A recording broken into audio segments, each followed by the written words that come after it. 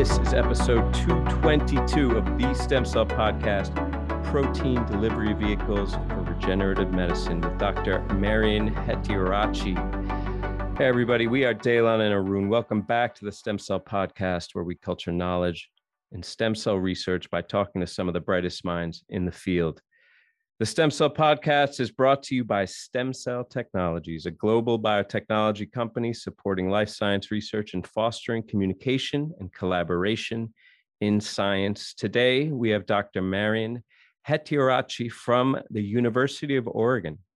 She's on the podcast to talk about her research designing biomaterials to control protein delivery to injured tissues. We've also got our usual roundup of recent highlights in stem cell news. That's coming right up. But first, looking to stay current with the latest research and news in the fields of immunology and cell biology, we'd like to remind our listeners to check out Stem Cell Science News, featuring the most recent top peer-reviewed research and review papers, as well as industry policy and science news. Stem Cell Science News provides a platform that allows researchers to stay up to date with their field while saving time. Subscribe for free at stemcellsciencenews.com. All right, Arun, I'm kicking off the roundup today with a paper that just popped off from Cell from my close friend, my man, Dieter Egli, fellow Druckenmiller fellow. He went on for the Robertson investigator thing. He just blew it up at NICEF, and now he's at Columbia University doing his own thing hard.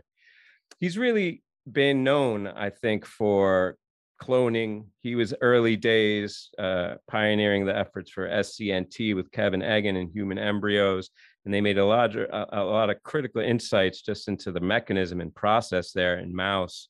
And he's moved on in that vein. And here he's really hitting close to heart for me in talking about human reproductive biology. We don't talk a lot about it in the stem cell field, but, you know, it is the first stem cell, you could argue. And unlike the mouse, which we're also accustomed to experimentally, the reproductive process in human is remarkably inefficient. You know, we're not kicking off litters here. And in fact, most of the embryos that are conceived end up being lost in natural conception. Most of those are miscarried, up to 70%. And it's due to abnormalities in the karyotype that cause this developmental failure because the embryos acquire these chromosomal abnormalities during mitosis. But how they form these kind of aneuploidies is not really well understood. Although Dieter's group, they recently showed that double-strand breaks induced by Cas9 in human embryos. And this was critical because this was back when, and still now, we're talking about manipulating the germline and manipulating embryos for the purpose of addressing disease. And Cas9 here, he showed that it results in whole as well as segmental chromosome aneuploidy. So a bit of risk there and going willy-nilly with the Cas9. Glad we kind of choked that off collectively. But still, you know, the mechanism there of how that works is not well understood. But it's critically important because it's often a reason why embryos arrest aneuploidy, right?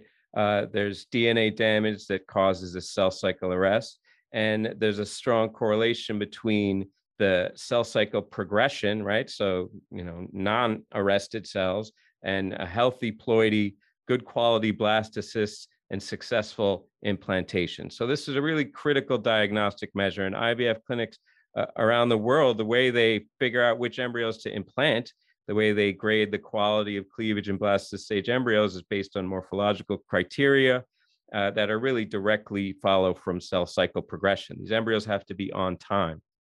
So these criteria, they guide really critical decisions on whether or not to transfer and which embryos to transfer.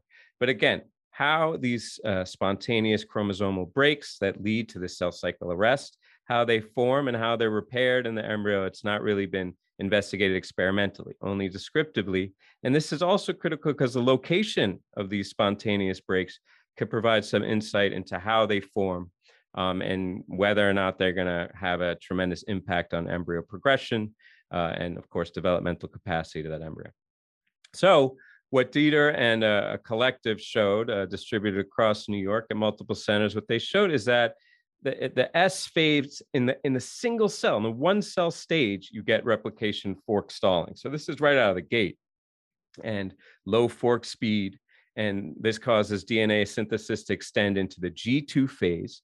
And you get these DNA damage foci resultantly that form in the G2 phase. They show mechanistically what it's dependent on, a few gene products. And this results in spontaneous chromosome breakage and these aneuploidies. And when you enter into mitosis with this incomplete replication, that's how you get the chromosome breakage. So this lag in the G2 phase and then subsequent commencing mitosis, that's how you get the chromosome breakage and the errors, chromosome fragmentation, and ultimately poor embryo quality. And here's another key: the sites of the spontaneous chromosome breakage are the similar, or the concordant, as the authors use the word, a nice word there, with the sites of DNA synthesis in the G2 phase, where you get that stalling. And this is predominantly in gene poor regions with long neural genes. So that's a little kernel there that may be worth investigation. And ultimately, collectively, this story, I think, is a really important contribution, just starting to tease apart the mechanism of how this poor embryo quality results from DNA replication stress. It's something that happens to varying degrees in mammalian pre-implantation embryos, but I think here, another critical add here is that in these gene poor regions, it seems like that's where the fragility is concentrated. And ultimately, in human embryos, this leads to more loss. More embryos are lost than implant, presumably because of these chromosomal breakages and abnormalities. And ultimately, I think this is going to have a real critical clinical implications. Yeah, I can understand why you love this kind of work. I mean, this is really in your wheelhouse. And as somebody who's not directly involved in reproductive biology, I can still appreciate just the beauty and the sanctity of just the early embryo. And like you said, 70% of early embryos are lost, which is in humans, which is absolutely tremendous. And it's a number that I didn't realize was that high. And I think it would be also interesting to compare that number to other mammalian species, other primates, to see how these differences in early embryo development are conserved potentially. So certainly a lot of implications here for perhaps improving reproductive biology, improving IVF by being able to isolate healthy embryos and very early stage embryos that are more viable. I think there's a lot of applications here. One thing that they did mention was that there are a couple of studies that actually came out at the same time as this one, perhaps not as high profile, that were worth highlighting. They were doing some similar work. One was actually a Cell Reports paper by Camilla Mokanu, who's also looking at DNA replication, and was mentioning that it's highly resilient and persistent under the challenge of mild replication stress, and in particular looking at some of these early embryo models to study that. And also a little bit more about the DNA replication fork speed and how it actually underlies cell fate changes. This is actually a separate Nature Genetics paper that they actually alluded to in this paper, and I thought it was relevant to the work that's being presented here. So yeah, absolutely. I think it's a basic science study, but a lot of implications for IVF, and perhaps ultimately the goal is to get more embryos for IVF, more viable embryos that are able to implant and generate babies, right?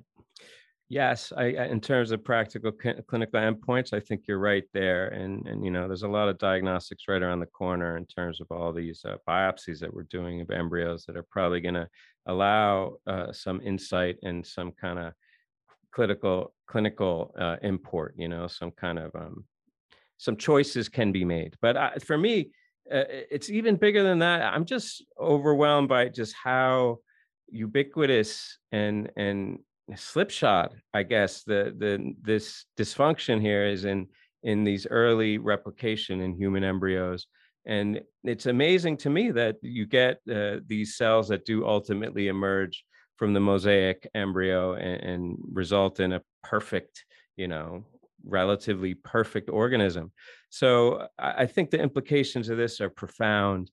And also, it really, I think, brings to the fore the notion of manipulating pre-implantation embryos for the purpose of ameliorating disease, I think, with Cas9 in particular. As a follow-up to the Cas9 story, I think this has really strong implications, as that, it's a big mess already to get in there and start introducing more double-strand breaks, particularly in parts of the genome that are not gene poor, so to speak.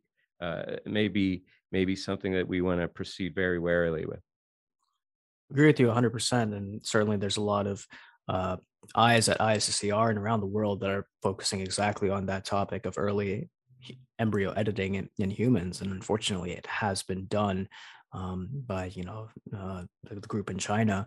And who knows what else is perhaps coming down the pipeline. But yes, this paper and others like it are alluding to the fact that, we have to be very careful with these approaches of early embryo editing, because especially with CRISPR, we know CRISPR is not perfect. There are off targets that we have to deal with, and it's definitely not a perfect technology, especially in the context of this work. So we'll move on to another story, a high-profile story. This is in Nature. It's very different. Not talking about early embryo development. We're talking about the intestine, something obviously very different. This is also a very basic study, but I liked it because it was, in my mind, explaining a phenomenon that I thought we have all, we've talked about a lot on the show: LGR5 positive intestinal stem cells, these intestinal niches, the crypts, some of Hans Cleaver's work, right? That's been so instrumental in figuring out how these intestinal stem cell niches work. But this is actually a paper that's revealing something new. I thought we'd already figured everything out about how these intestinal niches and these LGR5 positive stem cells work. The title of this paper is Retrograde Movements Determine Effective Stem Cell Numbers in the Intestine. It's talking about the actual motion of certain cells in that niche, the stem cell populations, and how the motion of those cells can actually impact their ultimate fate, their properties.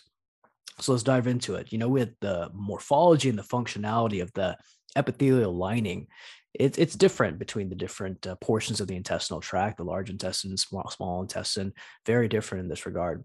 But tissue renewal at all sites is really driven by these stem cells at the base of the crypts. We've talked about this ad nauseum on the show, covered so many papers on this topic.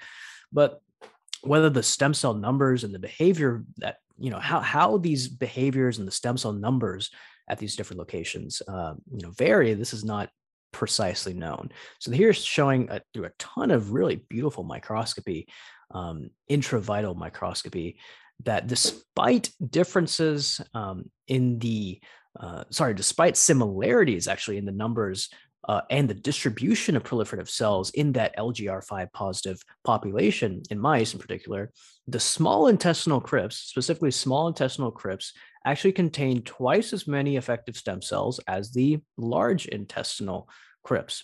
And they're finding here that there's a quote unquote conveyor belt like upward movement where these small intestinal cells positioned away from that crypt base can function as long-term stem cells thanks to Wnt signaling. Wnt signaling comes up again and again in the context of intestinal crypt biology, right?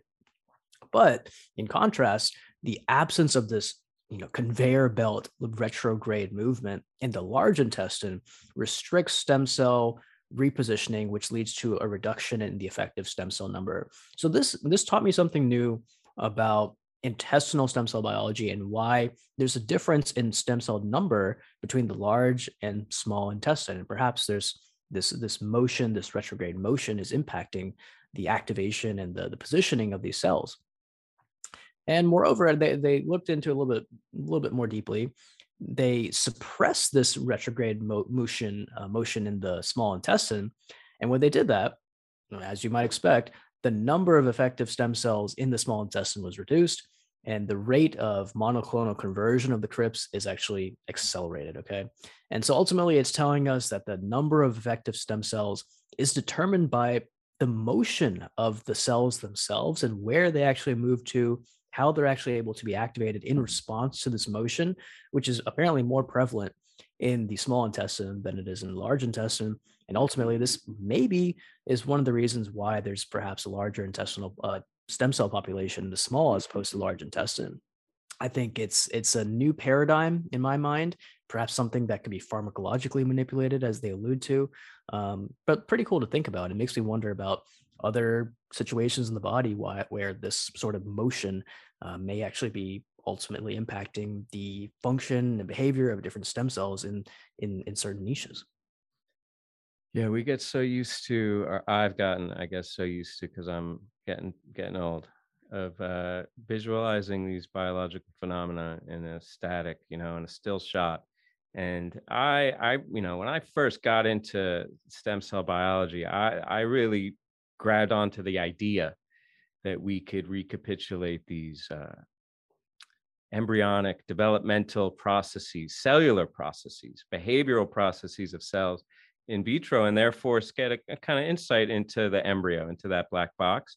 And so I've always been in love with the live imaging, and this paper really exploits that, I think, um, in a great way. And I mean, I'm not complaining or anything, but I thought 20 years ago when I first got into the game that have gotten a lot further, I should say, in terms of actualizing these live imaging technologies to glean some kind of biological insight, which is not to say that we haven't made tremendous strides with all the imaging capability, the physics capacity, the two photon light sheet and all that stuff.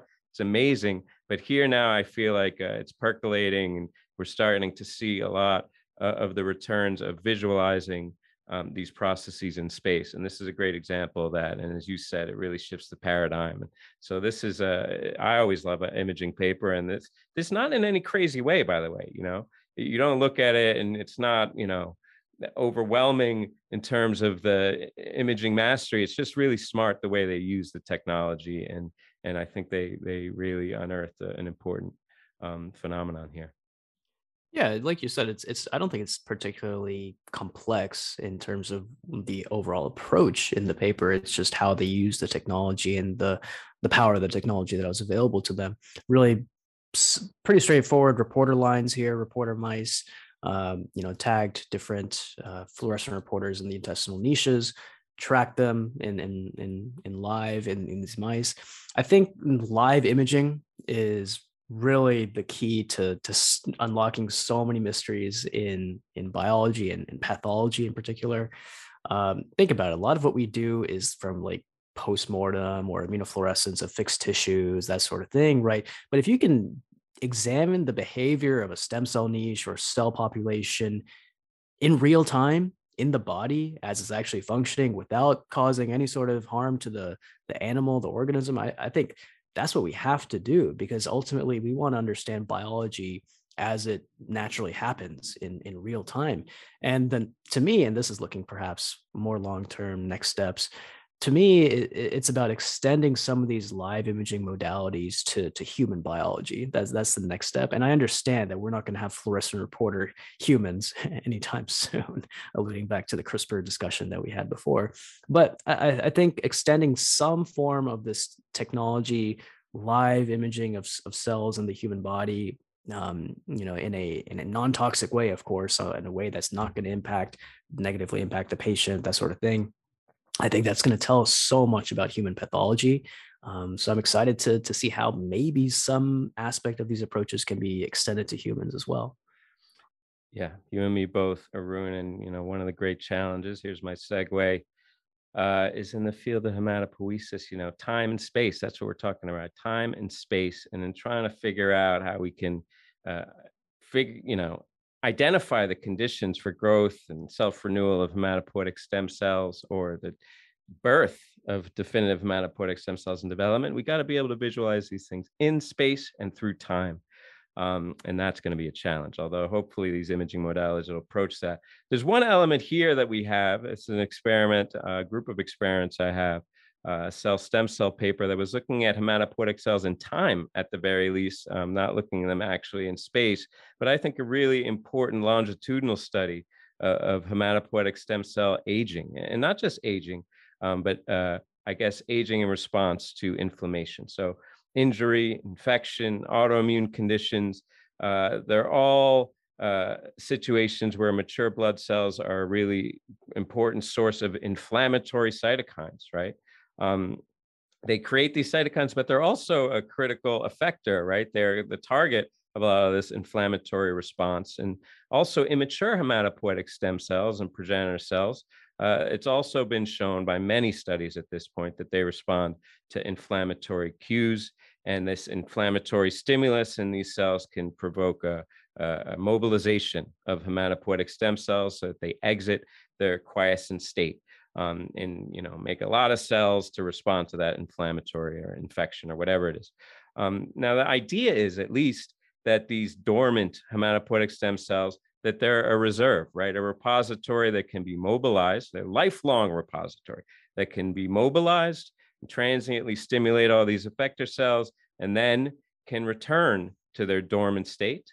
But, unfortunately for all of us, that's not really exactly the case. There's been a lot of data now that has shown that there's a lot of inflammation associated stress hematopoiesis that leads to a long-term functional impairment of hematopoietic stem and progenitor cells that affects their repopulation potential and results in this myeloid bias that's been very, very regularly observed at this point.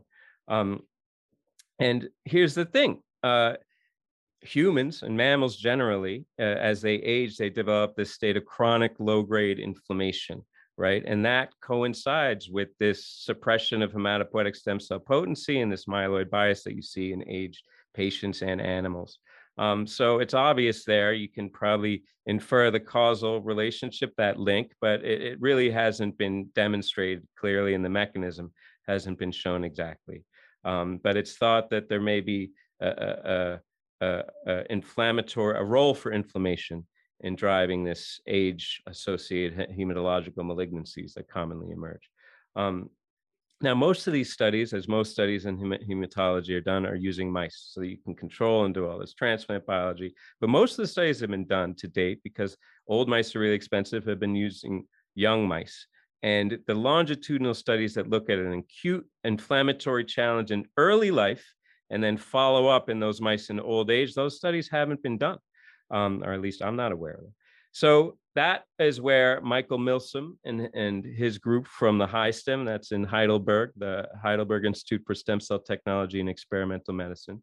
Dr. Milsom and their group, they undertook these longitudinal studies where they caused this inflammatory insult in young mice and then looked later on at regular time points. And what they showed that there was this irreversible, and this was a surprise, there was an irreversible depletion of functional hematopoietic stem cells that lasted for up to a year. So immediately post-inflammation for a year, that's like forever for a mouse, fully geriatric after a year. And the hematopoietic stem cells had molecular and cellular features that were indicative of accelerated aging.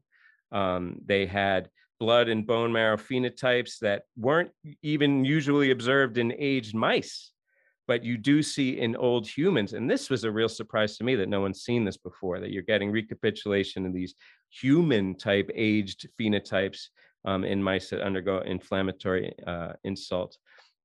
And here's the key. They show that the self-renewal of the hematopoietic stem cells was absent or very rare, both during the inflammatory challenge and after. And this suggests that there's this progressive, irreversible attrition or loss of hematopoietic stem progenitor function due to like a discrete, even a one-time inflammatory event.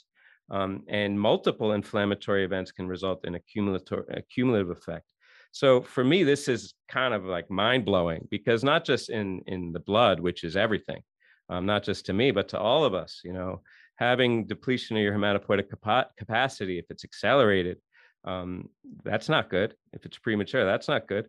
But also, as the authors note, in every stem cell niche, you have to wonder if inflammation, because it's being appreciated more generally now that inflammation has a negative effect in tissue progenitor beds, that you may be having a similar phenomenon where you're getting either premature mobilization or a loss in that progenitor function. So I think it's a pretty scary implication there, and it makes me really want to introduce my stress and clean up my diet, Arun.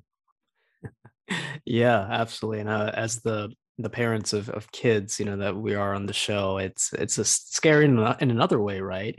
my kid, who's almost 2 years old, is getting sick all the time. So who knows what kind of inflammation he's dealing with constantly through being exposed to the variety of germs present in daycare, right? Is that going to impact his downstream hematopoietic stem cell function? I don't know. I don't really want to think about it, really. But perhaps there is some implication there. I think we've got bigger problems to think about when it comes to daily daycare, as opposed to thinking about HSC function in my own kid. But yes, something to consider. I will say though, and they directly mentioned this in their limitations section, although they did present this sort of scary hypothesis, right? They didn't dive into a deep molecular mechanism here. So they actually said we provide no precise molecular mechanism to explain the loss of function of HSC capacity that they're observing.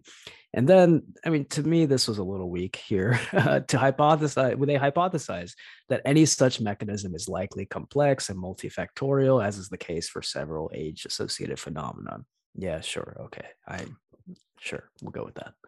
Yeah, I mean, I think that they, at that point, they just washed their hands of anything. Once they had the editor, they had the hook in with that scary implication. I think it was enough. And in fairness, and this was part of my surprise. The idea that this link had not been made, and the idea to look at acute and discrete inflammation in a young mouse and look and follow up in an old mouse. I mean, I'm sure it's been done. I'm sure it's cited in the discussion. But the fact that this has not been observed, I think, really brings it to the fore. And I think it's going to be for a lot of other researchers to meet your challenge there, Arun, and dig a little bit deeper as to that multifactorial mechanism, because for certain, I would agree with the authors in that one contention that it can't really be due to a single kind of silver bullet. Yeah, it's definitely, I mean, not taking away from the paper at all. It's complex. It's complex interplay between genetics, environment, and especially in the context of inflammation in the immune system, which, as we figured out during the pandemic, we know so little about how the immune system works, right? And whether it's mice, humans, there's a lot that we need to figure out. So moving on to something else that again is another colon study. I'm kind of focused on the colon here today. It's coming from the lab of Toshiro Sato over in Japan, Department of Organoid Medicine in Keio University. They've done some really great work over there. I think we've actually covered some of their papers recently. We're talking about cancer here. We're cancer relapse in particular in colon cancer stem cells. So taking the basic study that I was talking about on the second round of paper and extending it to a more pathological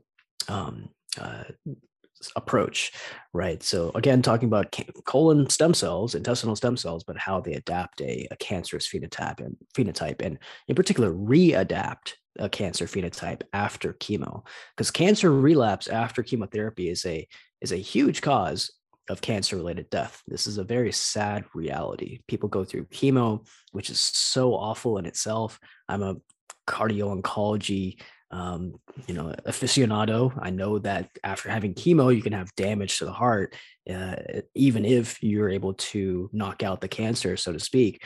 But then the worst case scenario is that cancer still comes back, right? And although the relapse is thought to result from the propagation of these resident cancer stem cells or CSCs, there's not a ton of experimental platforms that actually can facilitate this analysis of CSC, cancer stem cell dynamics with enough resolution. Again, we're talking about spatiotemporal real-time resolution to really kind of figure out what's going on. So what they did here, and also going back to the imaging approaches that we love talking about here on the show, they developed a live genetic lineage tracing system, really beautiful imaging here, that allows longitudinal tracking of individual cells in xenotransplanted human colorectal cancer organoids.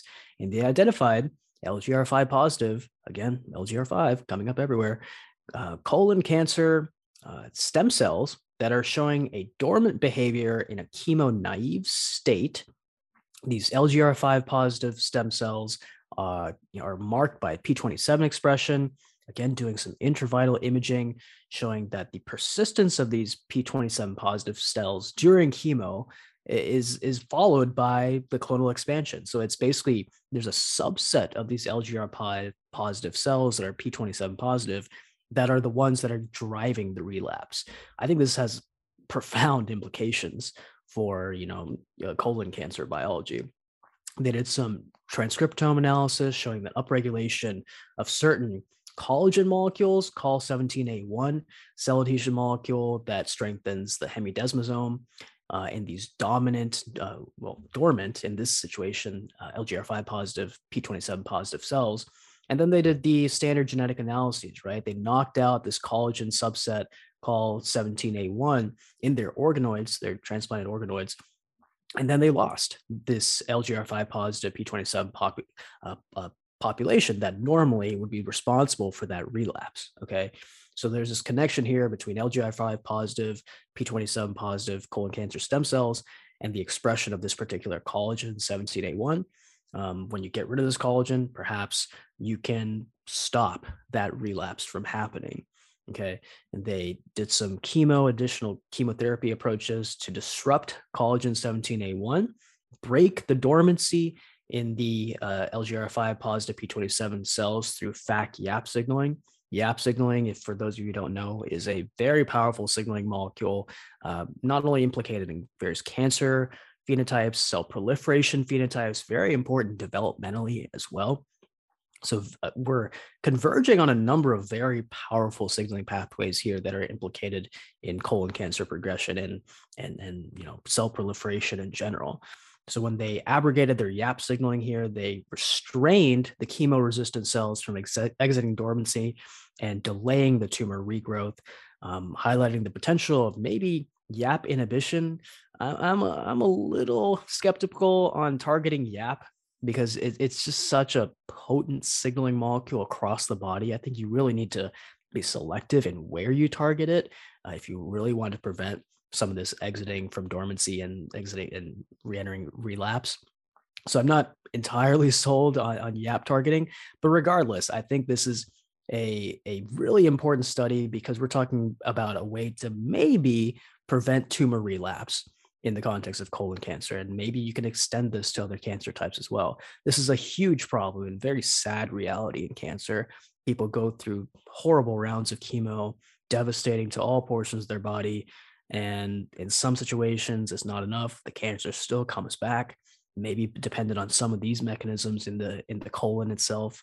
So any new approaches, therapeutic options that we can have to alleviate some of these relapse possibilities, I think it's very important and worth studying in depth. Yeah, well, I gotta say, as straightforward and I don't want to call it simple, but elegantly simple. Your first colon story was first of two colon stories.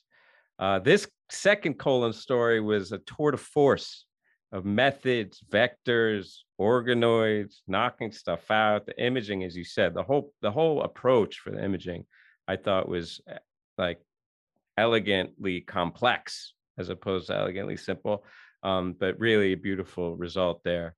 And as you said, of course, the idea of targeting YAP, I think maybe, I don't know, we got to talk to our guests maybe about targeted protein delivery. Maybe we can, target the YAP inhibition, but also just as a premise, I love all the mechanism here, and in particular the col17A1. I love the idea that they lose the dormancy, and then are targetable, right? So you can target these dormant cells that hide out.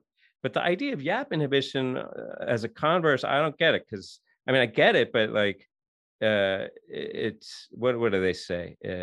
It restrains chemo-resistant cells from exiting dormancy and delays tumor regrowth. Is that really a therapy that you want? I get it. Some of these cancers are super aggressive, but delaying tumor regrowth, I would rather mobilize the tumor into a minefield of chemo, with the col17A1. So fundamentally, I feel like there's a ton of mechanism here and insight, but in terms of the path to therapy, I'm not 100% on that. Yeah, it's like, do you want to prevent the regrowth or do you want to just kill the tumor in the first place, right? Do the upstream problem and handle that before even worrying about the regrowth, It's like almost like what's your priority here? But I agree with you. This is a huge paper, tremendous just tour de force, just chock full of amazing imaging, ton of data here. amazing models too, organoids. So, I think really cool, if nothing else, just a really cool really basic study for colon cancer biology with maybe some implications for the downstream. Yeah, for sure. I mean, look, I'm no oncologist. I'm sure you got some patient that's deep in it. That YAP inhibition is looking pretty good. But let's maybe talk about that targeted protein delivery with our guest Marian in just a second. Before we get to that, I have a quick message from Stem Cell Technologies. Stem Cell is hiring. Stem Cell Technologies is a world leader in developing services and tools for scientists working in cell biology, regenerative medicine, immunology, cancer, and disease research, united by a foundation of scientific integrity and driven by a mission to advance science globally. Stem Cell is a team of scientists helping scientists. They're looking for creative, driven people to join their international team, explore more than 80 current offerings in areas such as R&D, sales, business operations, quality, and science communication, all at jobs.stemcell.com. All right, everybody. For this episode, we have joining us Dr. Marian Hettiaratchi, who is assistant professor at the Phil and Penny Knight campus for accelerating scientific impact at the University of Oregon. Dr. Hettiaratchi's lab combines expertise in chemical and biomedical engineering to design biomaterials to control protein delivery to injured tissues. This work involves developing protein delivery vehicles for regenerative medicine by integrating cutting-edge techniques in protein engineering, polymer chemistry, and computational modeling to design versatile, clinically relevant biomaterials. Marian, thank you so much for joining us today. Thanks for having me. Well, the pleasure is all ours. And we've known for a long time now that translation of regenerative therapies is going to require novel bioengineering applications. Now, of course, this is a stem cell show, right? But we appreciate that the biomaterials that serve as a substrate for cells are a critical modulator of their function. Why don't you start off by sharing your lab's approach to leveraging biomaterials in regenerative medicine? So as you mentioned, my lab is interested in designing new biomaterials for protein delivery and sequestration in the body, and we're ultimately interested in enhancing tissue repair. So what we specifically work on is this idea of affinity-based biomaterials, where we will engineer our materials to bind specifically yet reversibly to a number of different proteins of interest.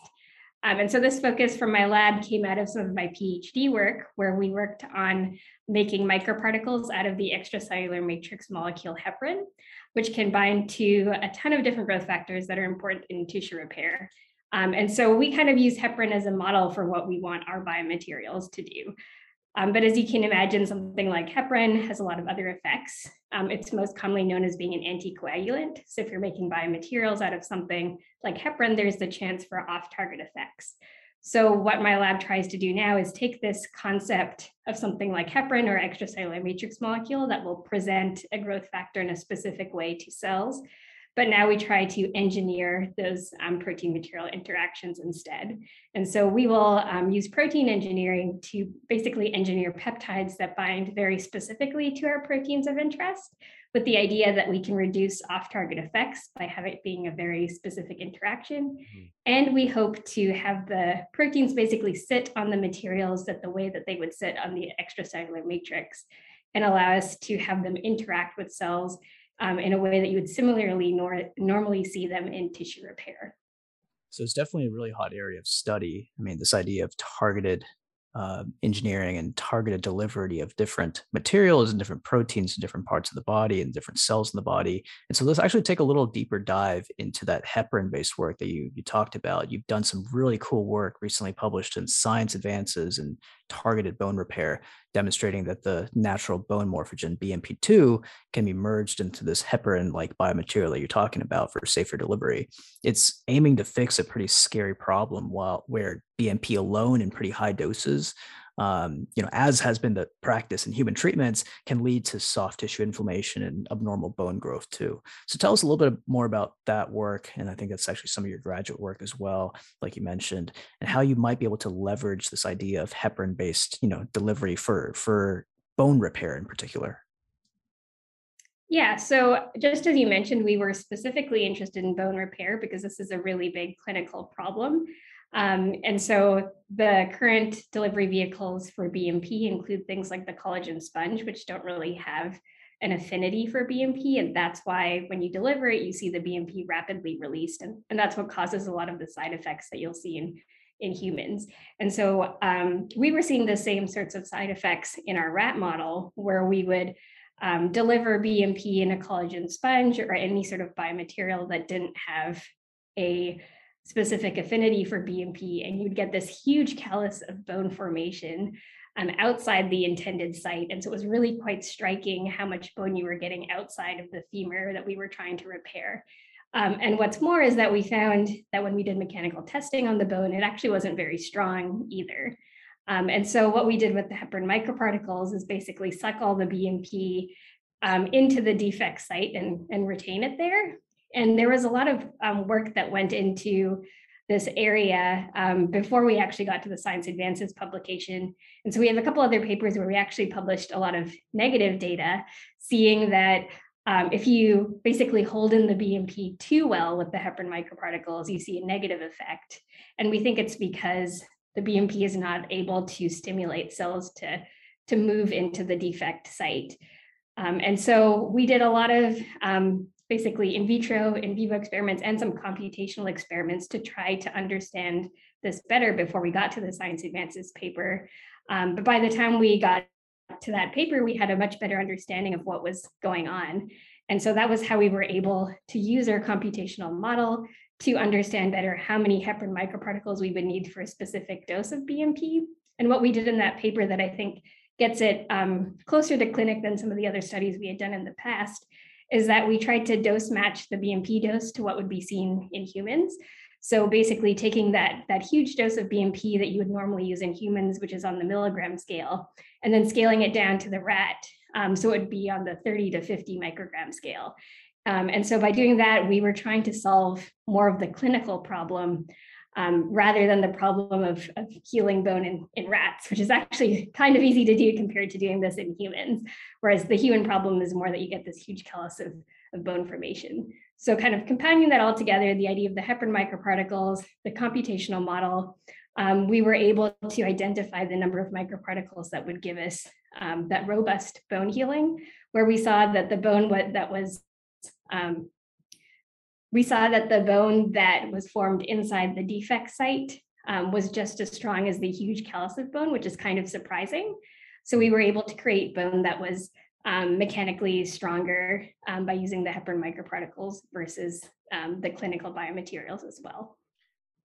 Yeah, Marian, I'm really glad that you gave us a little bit of the run up to that. I mean, the Science Advances paper, very high profile, and of course, all the recognition that it deserved. But I'm glad that you emphasized all the work that led up to that and the individual stories, because that's really the key, I think, that we're seeing nowadays.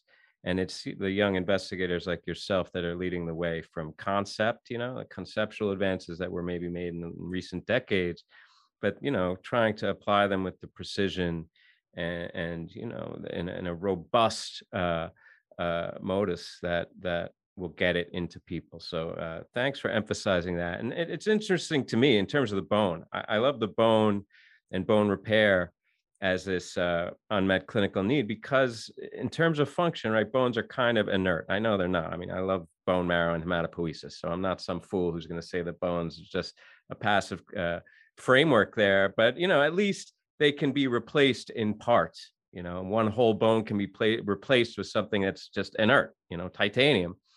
It's been in play with joint replacement, hip, knee, shoulder, even elbow. So I mean, we're really moving forward in these orthopedic approaches, and in this era where replacements, I'm not trolling you here saying, hey, who needs bone repair? I know it's really important, but I'm just wondering, as the joint replacement becomes more commonplace, do you envision that the regenerative approaches requiring the precision that you just talked about on these micro scales, do you think they're going to complement this kind of bone replacement or joint replacement, that you're going to apply these kind of ancillary molecular approaches with the orthopedic? Or do you think that we're just going to display, like, joint repair is going to be considered barbaric in the future, and we're just going to grow it, like some Star Trek thing. What's your take there?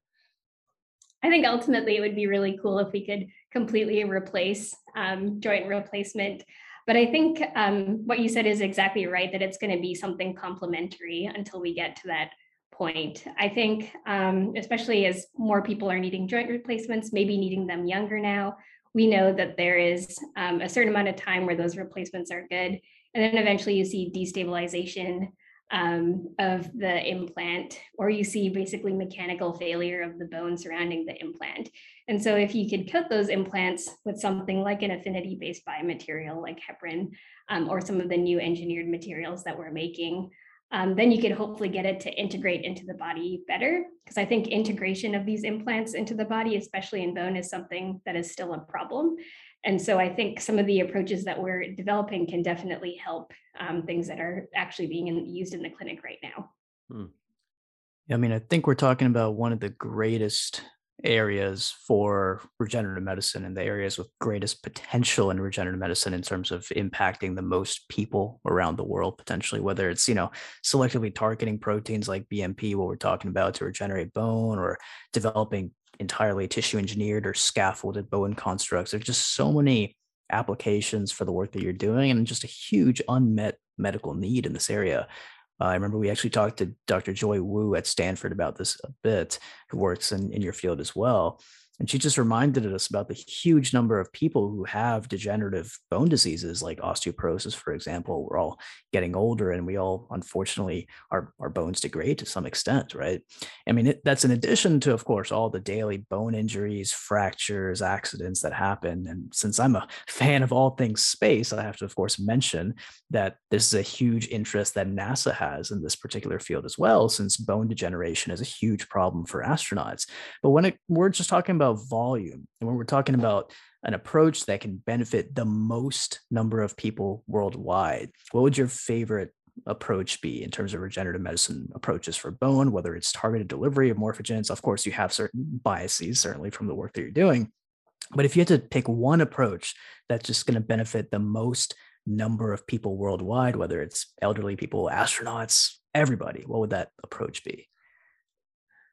So I am a little bit biased, especially considering my work in growth factors and morphogens.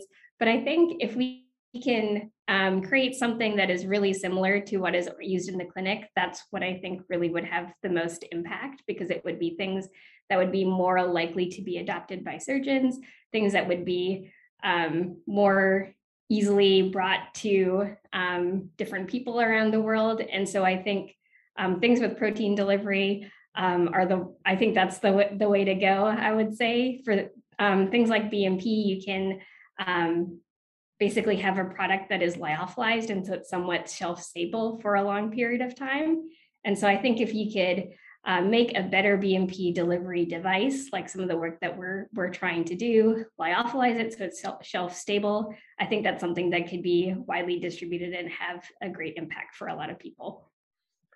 Yeah, look, it says bone in the name, so I get it. We're sweating the bone right here, but like bone morphogenic protein is big at a lot of points, not just in development, but just in homeostasis of many different organs and tissues. So I love anybody. I mean, not a romantic love, Marian, but a platonic and respectful love for all your work, because it really does underscore the application of these morphogens that are so ubiquitous and important. And I think, as I just led with that, a lot of us stem cell biologists, we fall so deeply in love, perhaps a romantic love in this case, with the glorious precision and complexity of embryogenesis, right? And we lose sight of that same glorious precision and complexity that takes place in tissue repair in like adult tissues, right? And many of those same principles can be gleaned from adult systems and applied to a stem cell platform, particular, homeostasis repair, the circuits that you use there, you can also apply them in embryogenesis. And of course, there's differences between embryonic and adult processes, but do you apply any of these tools or principles? Have you thought about applying them outside of bone repair and adult tissues? Is there collaborators that you have that are trying to apply these principles in differentiation? Yeah, that's a great question. So I'm particularly interested in bone given my PhD in bone regeneration. But I did my postdoc work actually in the central nervous system, repair of the central nervous system, so stroke and spinal cord injury. And so I'd say that really opened up my eyes to other things that we can do with affinity-based biomaterials.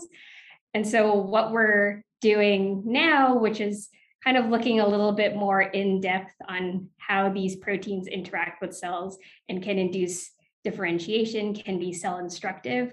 We're trying to look at it as like tissue healing or tissue or cellular processes as a whole. So not just necessarily bone tissue engineering. So this is a really interesting place where we can look at what's happening in development. We can look at the different proteins that appear at different parts, different stages of development, and now try to mimic this using our biomaterials for things such as tissue repair. And so what we're doing here, instead of trying to deliver a large amount of a single protein, which is what is being done clinically with BMP, we're actually more interested now in delivering small amounts of multiple proteins to mimic either developmental processes or what's happening in tissue repair. And why we think we can do this better using these kind of materials instead of something like heparin is that if we can now make materials that have specific peptides or binding partners for individual proteins of interest, our goal is now to control the release of each of these proteins one at a time. So you could imagine a system where you have proteins that are involved in chemotaxis, and those appear first. Proteins that are involved in inflammation, and those also appear relatively early on. But then later on, you get proteins that are involved in angiogenesis or modulating the immune response, or other sorts of proteins that are involved in cellular differentiation or extracellular matrix molecule deposition. And we have this idea that we can now release each of those proteins on a timeline that would mimic something like development or tissue repair. I think that's part of the beauty of the work that you're doing, and part of the beauty of being an engineer and a bioengineer is you have so many applications for these technologies that you're developing, and I'm sure an unlimited opportunity for collaborations as well, which is of course the lifeblood of what we do as academic scientists. So you're a bioengineer by training, as we've discussed, and you did your graduate work with a friend of the show, Dr. Todd McDevitt, who, before he moved on to Sana Biotechnology, was a PI at UCSF, and then before that at Georgia Tech in Atlanta. There are a lot of folks in academia, senior and junior, who have kind of recently made this jump to industry. And we've actually chatted with quite a few of them on the show, Dr. McDevitt for one of them, Chuck Murray, Hans Cleavers, the list really goes on and on, especially recently. I mean, some have called it the great academic exodus. And I know plenty of folks who have actually skipped doing postdocs entirely to chase more directly translational and perhaps more lucrative opportunities. And, bringing it back to the bioengineering side of things, I think bioengineers, by the nature of the engineering work that they do, might be in the best position to make that transition to industry in a lot of ways. And you've chosen a different path. Of course, you're an academic PI, and you've been in academia for a little while now as an independent PI, but as a bioengineer working in a very translational field in bone repair, hydrogels, protein delivery, that sort of thing, was it ever something you seriously considered making this jump to industry? Yeah, that's a great question. And so I think what really has drawn me to academia and has kind of kept me in academia is the part that I love the most is being able to train and mentor students to help them get to their end goals, may it be clinical translation or being an academic PI or any other sort of career. So for me personally, I see my role in translation as being mentoring other people to help us all sort of get to that goal of clinical translation. And I would say it was a big part in me deciding to come here to the Knight campus for accelerating scientific impact, because part of our motivation is to be training our trainees, not necessarily just for academic careers, but also careers that would have a big role in clinical translation and in industry. And so by being here, there's a lot of support for innovation and entrepreneurship, as well as helping students come together to create startups from our work. And so I see my role in clinical translation more of doing this through academia and starting more industry partnerships, potentially starting startups, and really mentoring my students to help us all go along that path.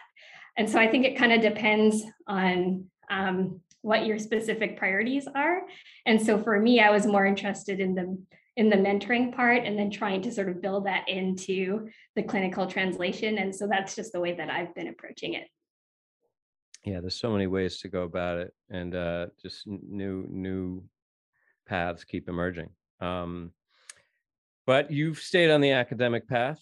Thanks for that, because that is, I think, the engine of all the great minds that come up and then ultimately translate the work. But the surfeit of opportunity, I think, is a testament to how the science has matured and is ready for translation. But as you're on the academic path, NIH funding is critical, not just for the research, but also to advance your career, right, for promotion. And you're on a very strong trajectory, having already received this highly competitive Trailblazer R21 grant from the NIH, which I think is a special type of R21, just because it's experimental or preliminary work, but I think it speaks to how impactful the work is and innovative, and what the great potential for return is there. So congratulations on that.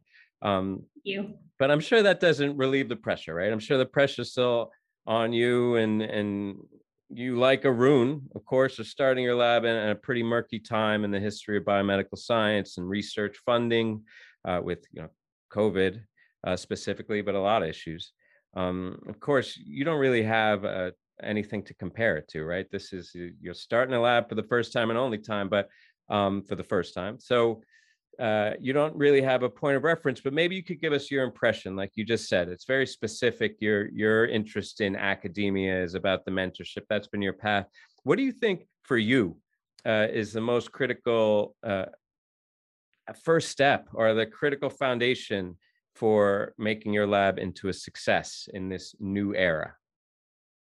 Yeah, that's definitely a difficult question. I would say starting a lab during these times has really made me realize the importance of all of the different elements of support that you need to get in an institution in order to be successful. I would say one of the most challenging things and the most important things to be successful is to be able to recruit and retain good people. And so I think a lot of the success that we've had so far with the Trailblazer, for example, and also with some of the preliminary data that we're just starting to get, showing that our technology that's in development is working, has all been due to the work of graduate students and undergrads who are really passionate about this work. And so I think it's hard during these times, especially being in a new program, to be able to recruit great students, because it's hard to get your name out there. And again, being in a new lab, it is difficult to advertise and kind of explain the type of work that you're doing to people, hoping that they're going to be interested in your area. And so I've put a lot of effort into recruiting and trying to get both good graduate students and undergraduate students. But I would say that has really made the difference over the last 2 years, is being able to be surrounded by great people who are really creative and very hardworking. Yeah, it's stuff that nobody really teaches you how to do in grad school and postdoc, right? The management, the marketing, the business side of it, the recruitment, all that. You learn about the science and how to do the science, and all of a sudden you become a PI and you're expected to know how to do these things. So there's definitely a learning curve to it, as I agree with you entirely there. And I mean, we love highlighting new PIs and folks from everywhere around the world here on the podcast. And I believe you're actually our first PI from a school in the beautiful state of Oregon in the Pacific Northwest in the US here. What folks might not realize that the University of Oregon has actually recently finished this absolutely stunning research facility that you're talking about, the Knight campus, the Phil and Penny Knight campus for accelerating scientific impact. That's the full name. And it's named after none other than Phil Knight, the co-founder of Nike, who is a longtime donor to the University of Oregon, all different athletic facilities, research facilities, all different things.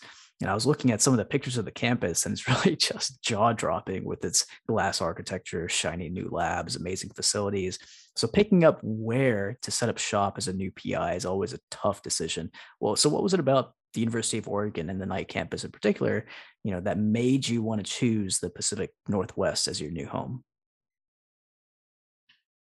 So I definitely say it's once you visit Oregon, it's really hard to leave. It's an absolutely beautiful place. It's a wonderful place to live.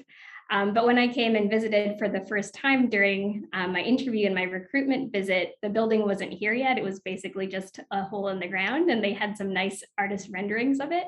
But really needed to imagine what it was going to look like, imagine what the people were going to be like too, as well, because I was one of the first assistant professors recruited into this new environment. But I think the vision and the potential for the night campus is really what drew me.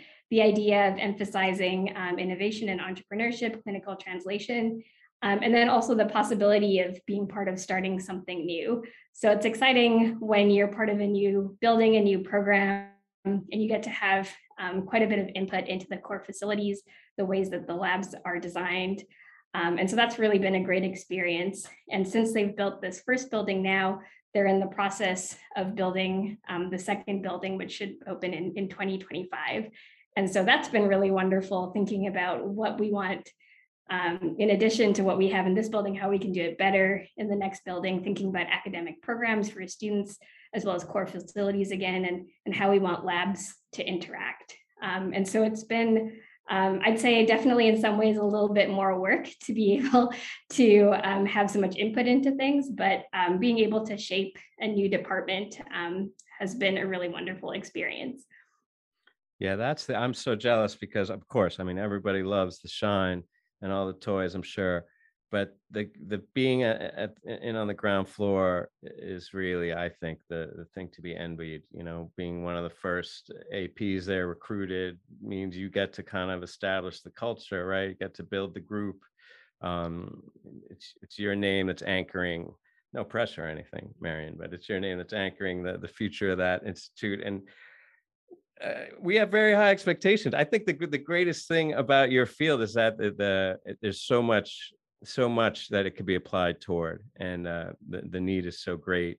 And you know, with a name like Nike there behind you, I'm sure you get some dope sneakers, I would hope. But at the very least, you have a very rich funding to get after those problems.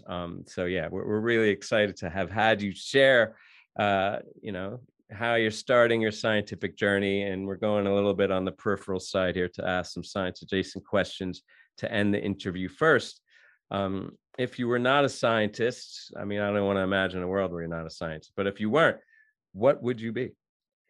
So I think it would actually be something very different. So I'd say, like, growing up, I wasn't specifically really interested in science as in my number one career. I was actually more interested in writing. And so when I was younger, I was actually more interested in either being a creative writer or a journalist for most of my life until I discovered this love of science. And so I try to bring that into my work a little bit. When we write papers, when we put together presentations, trying to think about how do you tell a good story. But maybe that's something that I can take up as a hobby later on. Yeah. I talked to a writer, and I had this debate. This is a bit of a drift away from the subject here, so forgive me. But I thought it was a really good symmetry because I was calling him out. I was like, you know, the thing with you writers, you could just make stuff up. And he made a great point, which is that you can't just make stuff up. It has to be plausible. And writers kind of make stuff up the same way scientists do. You make up something that's plausible, and it has to have some ring of truth to it. And you know, in the best case, it's authentic. And I thought that was great. So it's not surprising to hear that you might be a writer. I'm sure you'd be as good at that. And yes, please don't shy away from, you know, your future as a novelist. I'll read some of those. Finally, what is the biggest misconception about science that you would like to resolve? So there's actually two things that I think about a lot, and then I tell undergraduate students and high school students who are interested in science. The first is that I think people think of science as being measurements and calculations and math, but there's a lot of creativity involved in it. And so I think developing your creativity through art and music and things like that actually help you a lot with science. And so for people who think that science is just reading a lab protocol and then performing it, I would say that's definitely not the case. When you get further on in science and you can start doing your own experiments and developing your own research area, I would say that creativity is a really big part of that.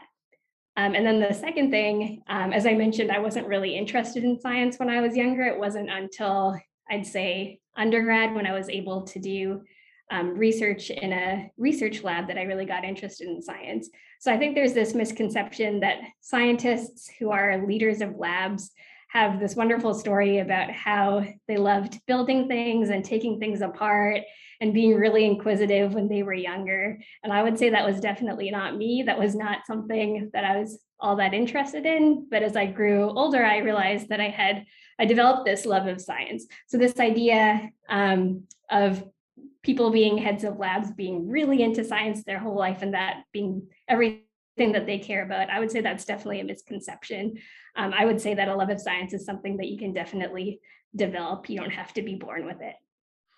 Yeah, I like that. I love that idea because I'm waiting for someone to like in their twilight, like second career, be like, I'm going to go be a scientist, after being like a financier on Wall Street. I feel like science should be accessible at any point in your life. And I mean, I think I knew I was going to be a scientist since I was from a young age, but like you, I don't think I really caught fire in terms of the interest until I was mature. So I could second that. I don't know about Arun's story, but there's, science from a young age, science at middle age, science in old age. I'm an advocate for all of that. Marian, thank you for sharing your journey and your thoughts. We really appreciate it, and we're looking forward to seeing what comes out of your lab. Great. Thank you so much. Thanks for the conversation. All right, everybody, that brings us to the end of this episode. Don't forget to subscribe to our newsletter at www.stemcellpodcast.com to get the show notes, including an episode summary and links to all the interview and roundup papers. You can also reach out to us on Twitter at StemCellPodcast or via email at info@stemcellpodcast.com with feedback or to suggest guests. That's a wrap for episode 222. Until the next one, thanks for listening, and we'll be back soon.